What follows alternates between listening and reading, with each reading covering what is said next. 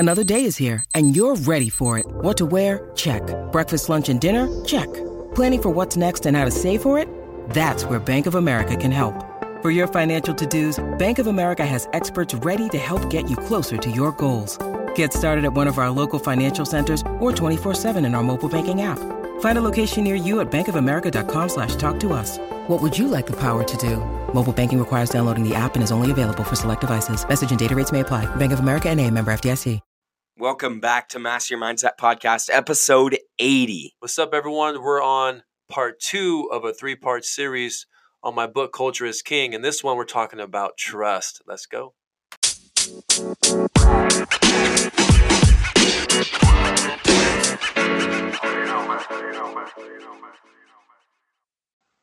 It's go time. What's up, everyone? Coach Colin here, your peak performance coach. We're holding it down in Puyallup at the new level facility in the Master Your Mindset Studios. And we are so excited to give you guys some knowledge. My new book is dropping, Culture is King. So pumped for this. And we're talking about the 3 superpowers of high-performing teams, the best teams in the world. Yeah. The first one we talked about is deep connection, those deep relationships, knowing your people, doing what Urban Meyer says he did at Ohio State is the 5-minute rule. Mm-hmm. 5 minutes prior to every meeting, they would just connect. Just talk. I like that. Now, what happens after you've had this time to connect, to get to know, to learn, to understand? The next thing that happens as part of a high-performing team, it establishes trust. Yeah. We talked about earlier, like having someone's back. You know that that person has your back. You Mm-hmm. know that if you ask them to do something, you can count on them. They can count on you. Yeah. That they assume, and you assume positive intent, that they care about you as a human first. Mm-hmm. Person over performer. And I like to reference a study from the Harvard Business Review that showed what happens when a team, a group, there's high trust. This is what happens. Companies that trust, they have 74% less stress, 106% more energy at work, 50% higher productivity, 13% fewer sick days, 76% more engagement, 29% more satisfaction with their lives, and 40% less burnout when you have trust. Yeah. And as a performer, how does it feel, T-Money, to know that you can trust that person next to you? That leader has your best interests at heart. They love you as a human first, not just a player, or maybe at work if you had a different job you had. Yeah, I think that's a huge thing is, as you said, just developing that connection and that trust between each other, knowing that you can trust them to do their part and they can trust you to do your part, and you're really going to be successful at that rate.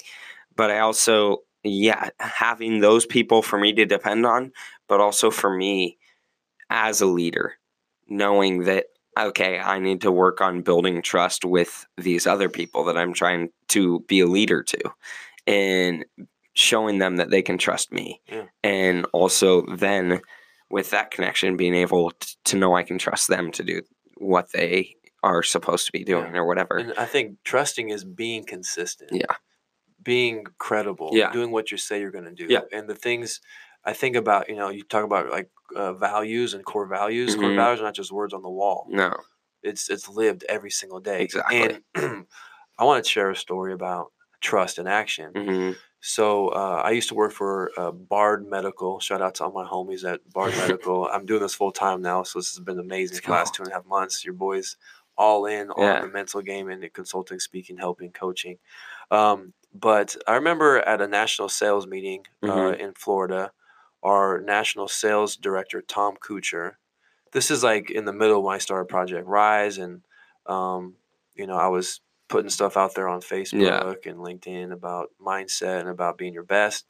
And Tom pulled me aside. He's like, Colin, I see you're doing all this cool stuff, and I just want you to know that I got your back. I'm going to support you at whatever you do, even if it's not here. I just want you to be happy, flourish. I want you to live in your gift, and I see that you love to help people. So just know that I'm going to help you do that. So whatever you need to do, just let me know. Yeah.